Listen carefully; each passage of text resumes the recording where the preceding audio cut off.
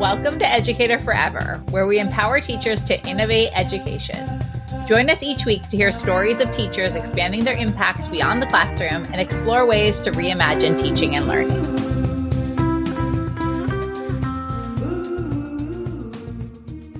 It's almost summer, and as a teacher, you are likely beyond exhausted. Because while teaching, you deal with more in a day than most people deal with in a month or more, and the emotional toll of teaching is incredibly draining. So when summer comes, use it as a chance to fully rest and recharge, and really think about what you can do that will be nourishing and true self-care. I think when people say self-care sometimes, it can sound really fluffy, and it can be hard to even know how to decompress from the school year and really think about living in a more intentional, nourishing way in the summer.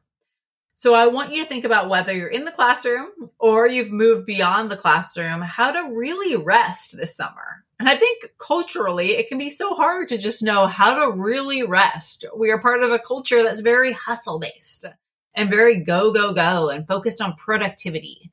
And it doesn't have to be that way. And often that rest, that real, true, nourishing rest is what will actually propel us forward to achieve our dreams.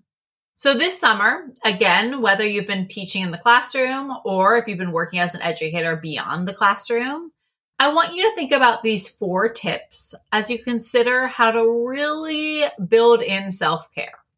So let's get into those 4 tips. The first one is calming your nervous system. That you can think about how to relax your body, and you should think about how to relax your body in order to relax your mind. We can't just do one. And it's not just like massages or exercise. It's really thinking about what is going to make you feel overall calm. So maybe it's cuddling under a weighted blanket, or maybe it's spending hours staring at the ocean. Think about ways where you can let go of the tension that you've been holding. The way to figure out what works for you is experimentation and do what feels good to your body. So maybe you go for a run and you're like, oh my gosh, this feels amazing. I'm going to keep doing this. Or maybe it's just like, nope, doesn't feel great. I'm going to go outside and just lay in the sun. Put your body on the grass, lay in the sun.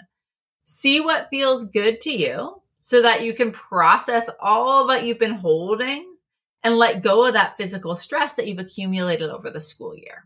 So again, listen to your body and do what feels good. Do what will make your body feel relaxed. Tip 2 is give yourself processing time. The school year can be a constant stream of activities and stress. When we're so on all the time, it can be hard to process what's actually happening. And teachers deal with so much, and we're asked to just go on, do the next thing, do the next thing, do the next thing. So as you relax into the slower pace of summer, give yourself time to feel all your feelings. Whether you need to grieve or to celebrate or to reflect, don't hold back. Whatever feelings you're experiencing, don't fight them. Sometimes journaling or talking about your experiences or just allowing yourself time to reflect can help you make sense of the many emotions you likely felt this school year. But focusing on releasing the physical, mental, and emotional weight of the school year can help you find your way forward and actually help you reset. So don't just try to rush through things or ignore things. Give yourself time to acknowledge them, to process them, to make sense of them.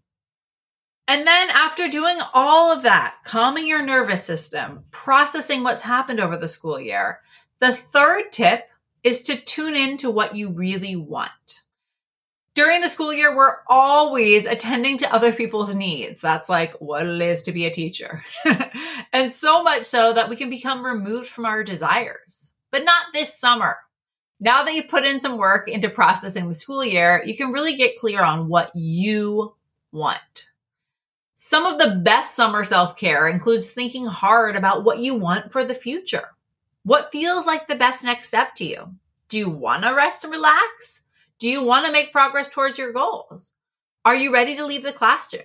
Whatever you want is okay.